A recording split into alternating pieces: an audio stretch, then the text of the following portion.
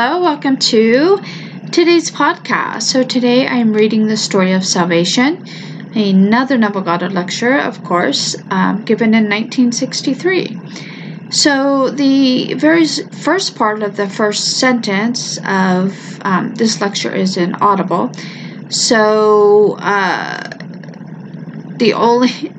basically, it means it starts by saying, by one of our great educators. So I don't know, again, what the first part was because it's inaudible. So it continues, by one of our great educators. Whether you agree with his political opinions or not, that's irrelevant, really. But his name is Robert Hutchins. Regardless of what you think of man's political opinions, if the man has accomplished much in this world as he has, then listen to what he has to say. He said, when I taught Macbeth as a professor in school, now here are these great schools preparing your young men for great universities. He said, my pupils looked upon it as a blood and thunder story. That's all that they saw in Macbeth. They could not understand Macbeth as Shakespeare meant it to be, understood by us without the experience, vicarious or actual, of marriage and ambition. For that's the story of Macbeth. They thought it was simply a great Scottish western, and so these are fellows just entering our great university. But you cannot understand the great story unless you had either a vicarious experience of it, someone who had experienced it and told you, or that you yourself experienced it. And here is one of the truly great tragedies of all time, taking as its theme marriage and ambition. What it can do to man, distort all values in this world, if ambition goes outside of the bounds of your moral and ethical code. What it does to marriage. So here I say the same thing is true of the greatest story ever told, and that is the story of salvation, as given to us in Scripture in the life of Jesus Christ. You cannot fully understand it save vicariously, or unless you have the experience. I hope you will listen to one who has had the experience and believe it. For salvation is pinned upon hearing the true story of salvation, understanding it, and believing it. For belief is essential for it to take root in man. Now we will turn to one of the many stories in the Gospels. This is the Gospel of John, the 10th chapter. In essence, he calls himself a door. He says, the sheep cannot enter save they come through this door. They will hear the voice of no one, but the voice of the shepherd. The shepherd will lead them first, and they will follow the shepherd. Well, that's not the point I want to make tonight. The point in the same chapter is this: I and my Father are one. It's the boldest claim that man ever made. The 30th verse of the 10th chapter of the Gospel of John. I and my Father are one. Then we are told the Jews took up stones to stone him. And he answered them, saying, I have shown you many good works from my Father, for which do you stone me?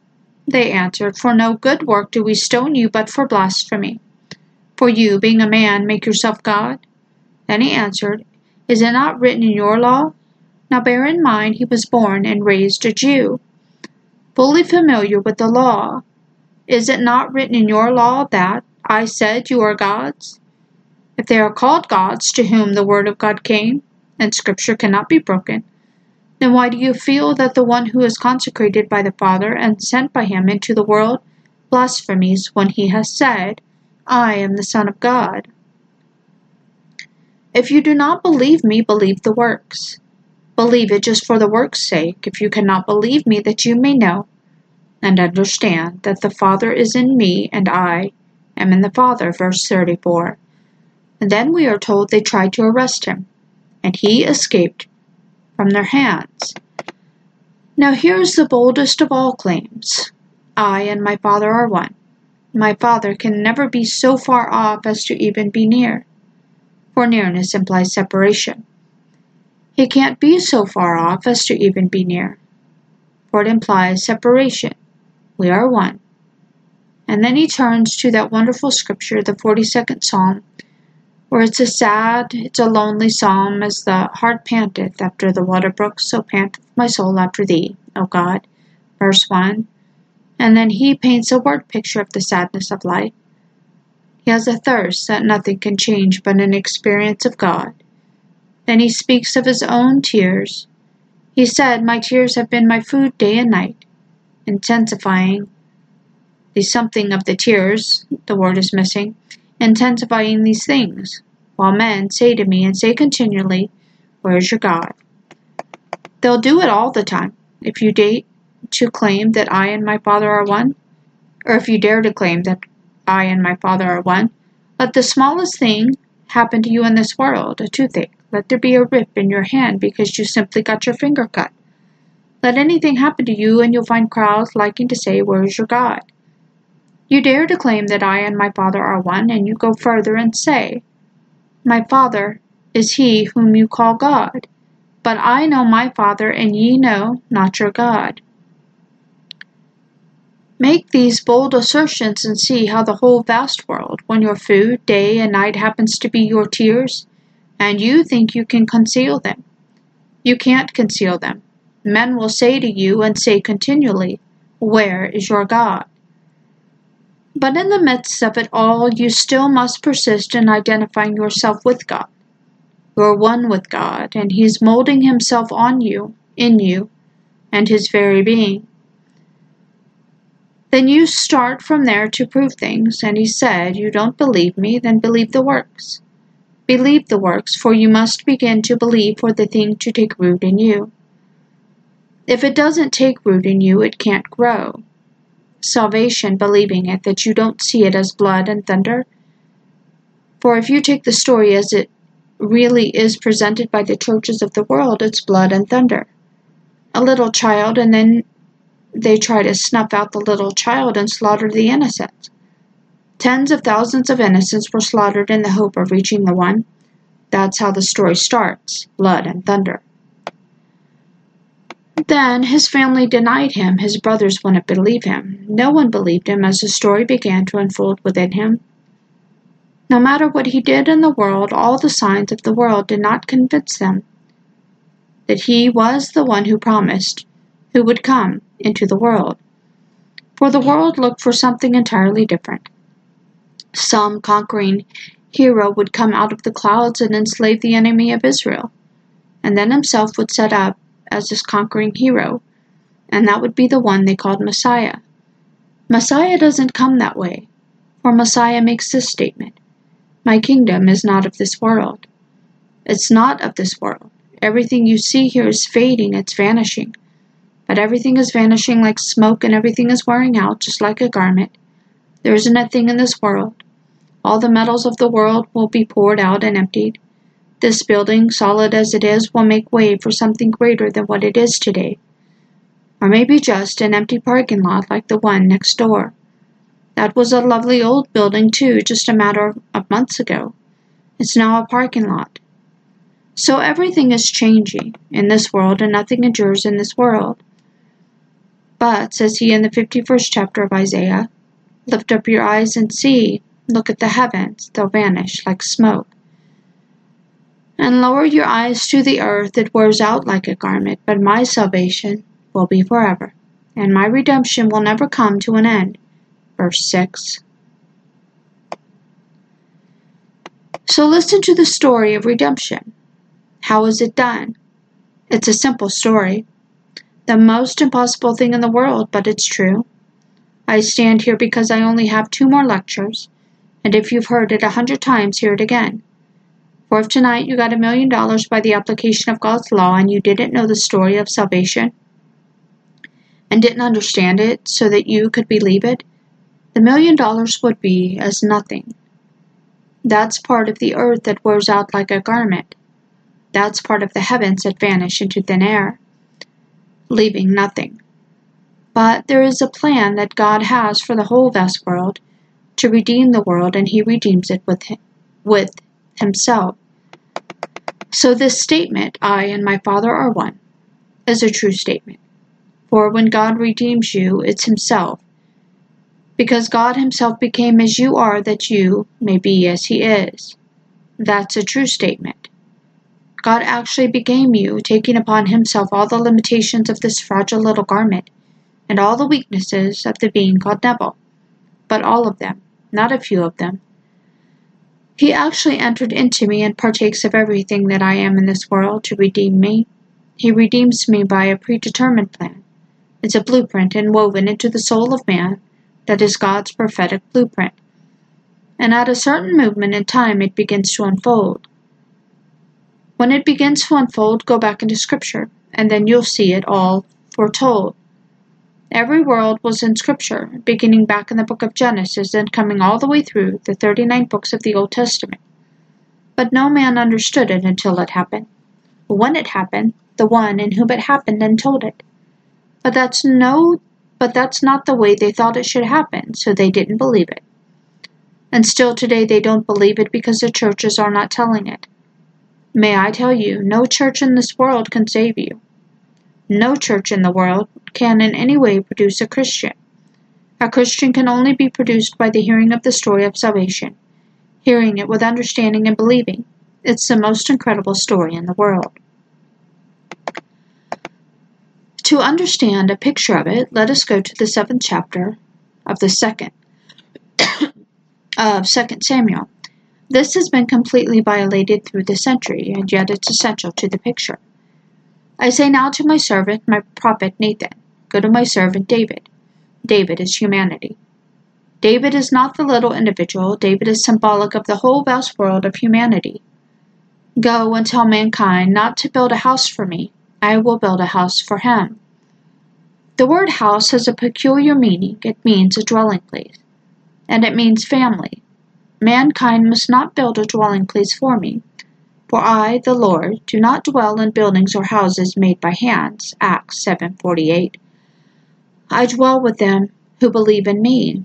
That's where I dwell, right in the heart of all who believe in me. I will build a house, meaning now a family, for him. He personifies David as a single individual, although David represents the whole vast world of humanity. In speaking to David, he speaks to David as a unit, as an individual being. Let him not build for me. I will build for him. I'll build him a family. And that's the great secret of salvation. God in the soul of man is building a family for David. He's building out of David. This is David. He's building out of David and in David a father. For David could not call him father.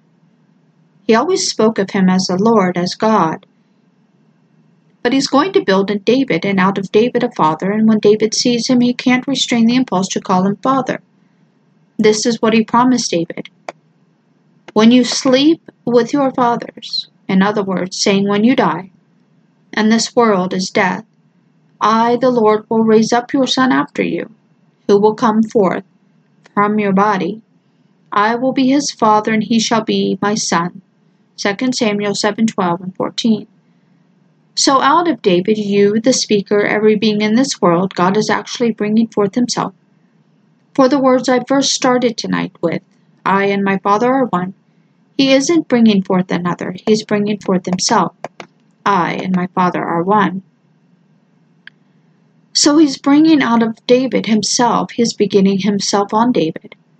So begetting himself on David, the thing begotten, is his son, yet it's one with himself, that is God the Father. The minute he completes it, David awakens, and David sees what came out of him. But David has to call that which came out, Father. He redeems humanity.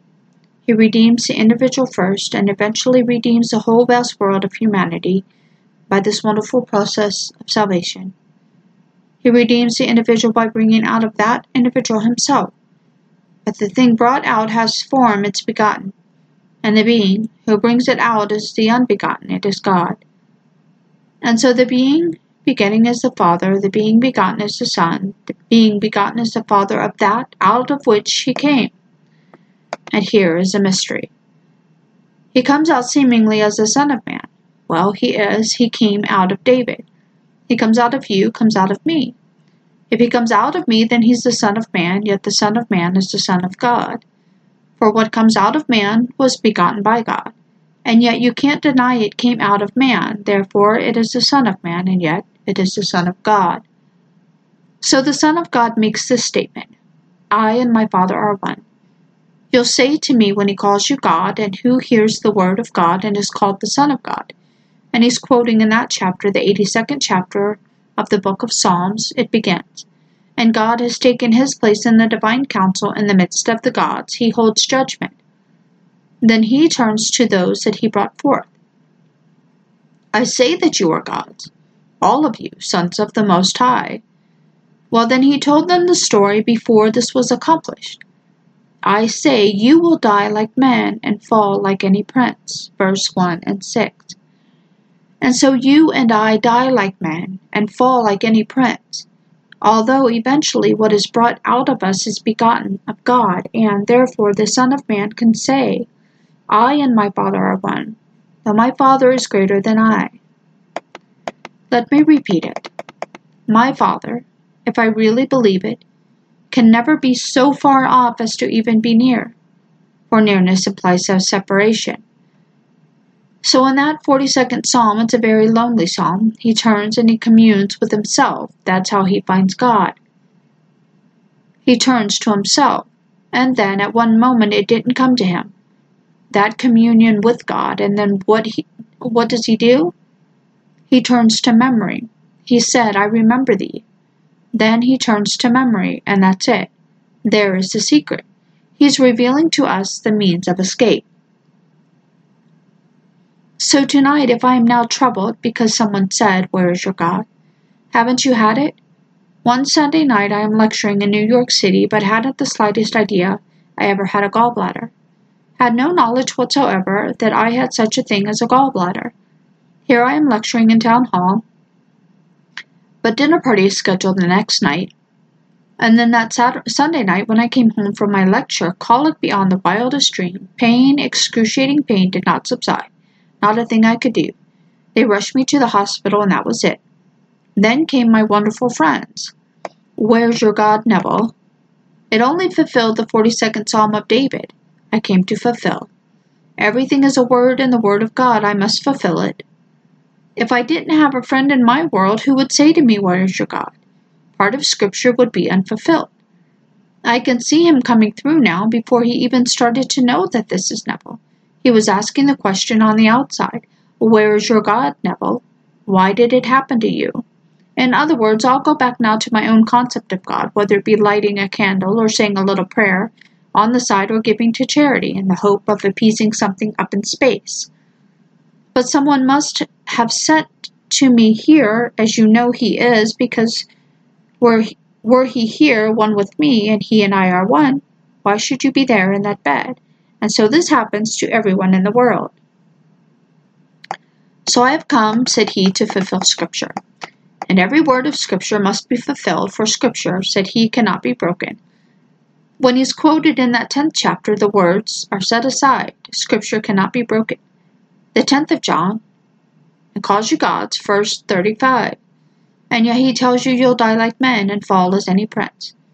And the one that he's consecrated and he sent into the world, and you tell me he blasphemies because he said, "I am the Son of God." Well, don't believe me now, believe the works. "Have you seen the many things that I have done?" said he. Well, believe the things that I have done if you don't believe me. Well, the things that happened to me I can't share then with you, but I can share. The eyes being open, I can share those who wanted to dispose of something, the word is missing, and dispose of it to celebrate the thing that they used, the imaginal act. I can share with you the unnumbered things that happened in the world when I told of my Father's law, that imagining creates reality. If a man dares to imagine that he is the man that he wants to be, and remains loyal to that imaginal state regardless of what happens in the world, if he is loyal to that state, it must become an objective fact in his world. And it does. "Have you followed the story?" said he. "It all happened, didn't it? They conceded that it happened. They were miraculous, but no matter how many and how multiplied the number, neither the number nor the nature of the signs that he produced in the world evoked faith. They had no more faith because he did all things, so he asked us to believe in the things, if you can't believe in me. For he couldn't take them into the depths of his soul where these things take place and really show how they took place. He could only tell them. So to come back to the first statement, the little pupils did not believe it, and they could not understand it without the experience, whether that experience is first vicarious or actual, and so a vicarious experience is all I can give you. I ask you to share with me my experience and to you before you experience it. It's vicarious. After you've experienced what I tell you, you will know how true it is and that it is something that is real in your life. And you will not look upon this as blood and thunder, for the story of Jesus is really blood and thunder, for that's the story of life. Every child born of woman goes through all these horrible experiences in the world. It's the story of Job, and in the very end, he's salvaged. He's saved. How is he saved? He's saved by God who saves himself, because God played all the parts. Only God is playing the part in this world today. No matter what the man is doing, whether he's the most horrible beast in the world, God is playing that part, because there's no other being to play it. God only acts, and is in all existing beings or men. God actually became just what I am. I've done so many things of which I am not proud, but today I know in the very end, though my sins be as scarlet, they shall be white as snow. In the very end, all is forgiven, because in the end I am one with the being who begot me. Then he lifts me up completely beyond this level, and I'm in an entirely different world. So the story of salvation, although difficult to grasp, I am not repeating it because I heard it. I am like Paul. It was revealed to Paul in the sense that he experienced it. It was revealed to me in the sense that I experienced it. And although these events are separated in time, they form a single complex, and they start with resurrection. You can completely forget the crucifixion. You were crucified with God in the beginning of time. That's behind us. Forget that. You aren't facing that. That's behind you. But what is ahead of you? And the first event in the series that awakens the entire drama is resurrection. You only resurrect if you're dead. Therefore, when you are resurrected, you come out of the grave of your own wonderful skull. Coming out of that is in itself a birth.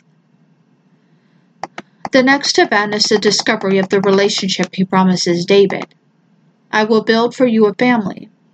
David doesn't know it, but he promised him, I will build for you a family. Do not you build for me a dwelling place, I will build for you a family. And so he builds a family using you, his own begotten self, as the father of David. So David has a father. What is the father's name? Your name. What in the Bible is his father's name? Jesse. What does Jesse mean? I am. So who is your father? My father's name is I am. So he builds David. He keeps his promise. He never fails in his promise. So he builds David. He keeps his promise. He never fails in his promise. So he builds for David a family, a relationship of father-son. Then he takes the next step, and he tears the curtain of the temple from top to bottom. So there's no more intermediary between his son and himself. They are one. Then the Son, as the Father, his own begetter, his own Redeemer, his own Creator, move up and descend into Zion. They move up in this wonderful living liquid light state right into Zion, into the skull. And then he remains for the few remaining years to tell his story. He tells it to as many as will hear it. Let them all be exposed to it, but they must hear it as it really took place. Hear it and understand it, and believe it. So that is how salvation takes place in the world. For no priest, no man, no church in this world can make you a Christian. Christianity is the unfolding of the promises made to Israel. The New Testament is simply the unfolding and fulfillment of the Old.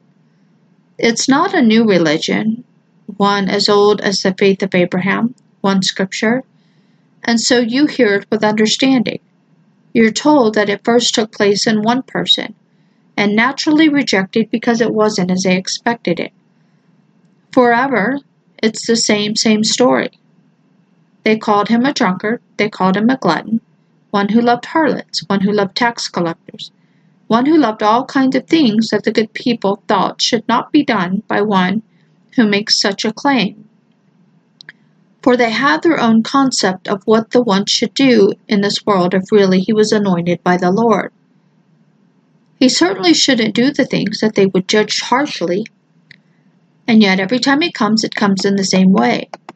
He can never be accepted by those who have their own standards, their own codes by which men should be judged, who make the claim that God has consecrated him and sent him into the world to tell the story, one in whom the entire thing unfolded itself. We don't look the part.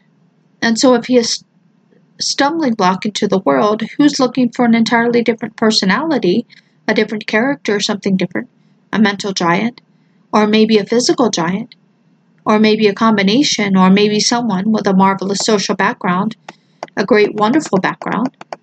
But he isn't that at all. When he comes into a very simple environment, completely unknown. But then the time is right in the eye of God for the seed that was hidden in the soul of man to begin to unfold.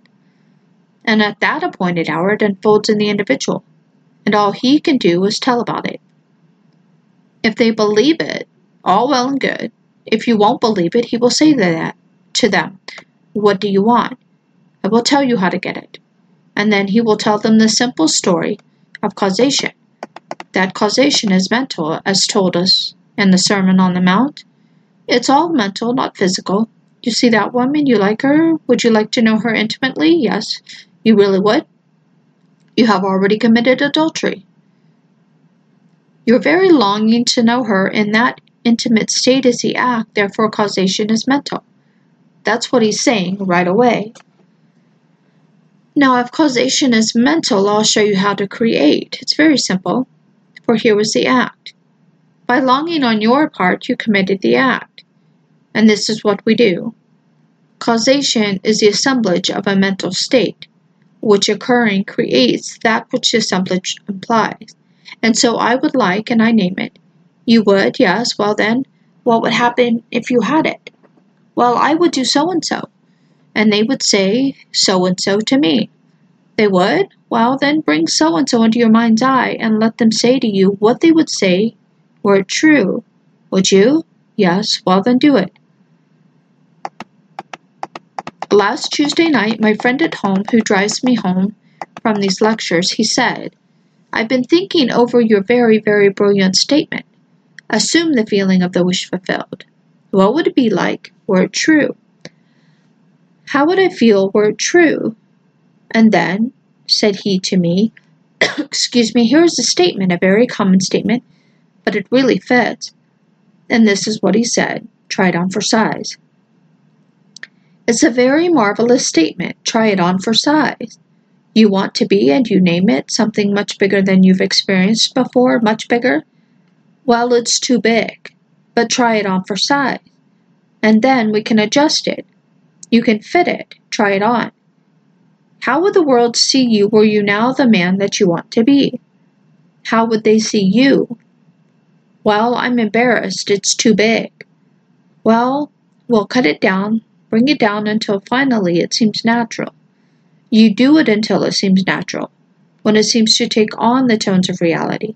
What's real to you, what's natural, well, try it on for size. What would the feeling be like were it true?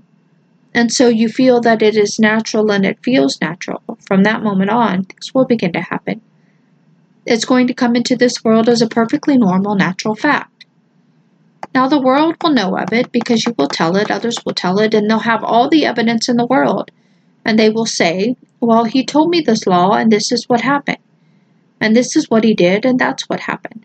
Well, let me meet him in the flesh. He doesn't look like a person who ought to be person that God consecrated. I once met him at a party and he drank too much. And I'm quite sure he ate too much. And so all the stories go concerning the person, the individual, the external garment that he's wearing. And they judge him by the garment, because they haven't ears to hear and eyes to see the God housed within them. They don't know that being at all, and they can only judge from appearances. But when he comes into the world, as told us in the 11th chapter of the book of Isaiah, he judges not by what he sees with his eyes, nor does he decide what his ears hear. He doesn't, he can't. He doesn't care what you look like. All he asks, what do you want? What wantest thou of me? And you name it. Well, he knows causation. So he assembled in his mind's eye the necessary image that would imply, if true, that you are what you want to be. And he remains loyal to that assumption. He doesn't waver in his loyalty to that assumption. He doesn't waver in his loyalty to the assemblage, or to the assembled imagery, regardless of what happens to you in the interval between your request and the fulfillment of that request. So, when it happens, you may turn back like the 1% and say thank you, or you may, like the 9%, forget it. 9% forget, but it really is 90%. For there were 10 and 1 turned back, and 9 never turned back. So 9 will receive the word and go their way, oblivious to the fact that 1 heard good news for him, and off they went, unmindful of the act. He doesn't care, he only asks a very simple question, to go on record for the word of God. Were there not 10 of you? Where are the other 9? Were you all cured of leprosy, so where are the other 9? And so here is the entire story of salvation.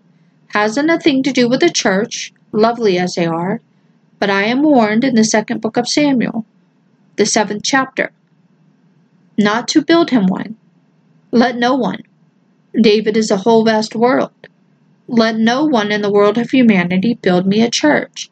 I will build for you a family. The word is a play on the 2 meanings of the word house. Do not build for me a house, I will build you a house. And David, there's a word missing here, do not build a dwelling place, for I do not dwell in buildings made by hands. I dwell in the heart within who believe it. But I will build you a family, and then he builds me the family. And David doesn't know until finally the Father appears, and then he calls him Father, automatically. The 2 view each other as though they knew each other forever. He built him a father, he built him a family, and this relationship goes on forever and ever, and never comes to an end. So he hid him in man, and then brought him forth as man's son. You can't call it a reward because this is grace, and grace is an unmerited gift. But he brings him forward as the most glorious gift in the world, the gift of a son.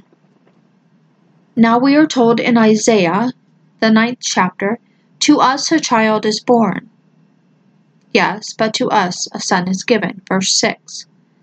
It's a gift, David, and to us a son is given, and David is given to us, individually, as son. Then in the very end, when the curtain comes down on this drama, everyone will be the father of one son, and that son is David. The father can say of his own begetter, I am the son of John. But in this case, I am the one with the self-begotten. He isn't begetting another. He's begetting himself. So God is begetting himself, but as he begets himself, the self-begotten is God. And you are God, so don't be embarrassed. And when they started throwing stones, and a stone is not a stone we see, the stones are the literal facts of life. These are the stones. So they pick up the stones in their mental hands and show you that they know who you are. When you were born, how old you are, the limitations of your background, both intellectual, financial, social, and every other way, they name them all. These are stones. They throw at you the facts of life. So they throw all the literal facts of life to stone you. Then you will ask a simple question, for which good works do you stone me? And they will say, not for any good work, but for blasphemy, because you are a man. I know you, I know where you were born.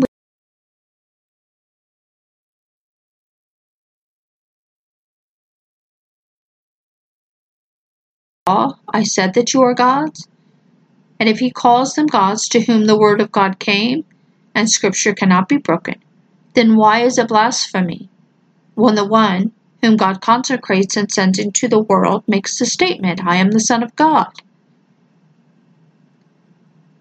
Now, you don't believe that. All right, you don't have to. Believe in the works. Ask nothing but the works. Don't ask him how it happens, where it's a simple mental causation. Do not believe in the one in whom the whole thing happened. Believe the works. And then at the very end, they were still denying it. Now let us go into the silence. Okay, there we have the end of Neville Goddard's lecture titled The Story of Salvation from 1963. All right, thank you so much for joining me for today's lecture. I appreciate having you guys here with me as I share these wonderful lectures by Neville. Oh, I lost my train of thought for a sec. If you want to download a copy of the lecture, just go to the resource page on my blog, which is lennaktier.com, for those of you guys who aren't aware, and you can download the lecture there in PDF format. All right, again, thank you so much. I will see you guys in the next episode. All right, bye now. Have a great day.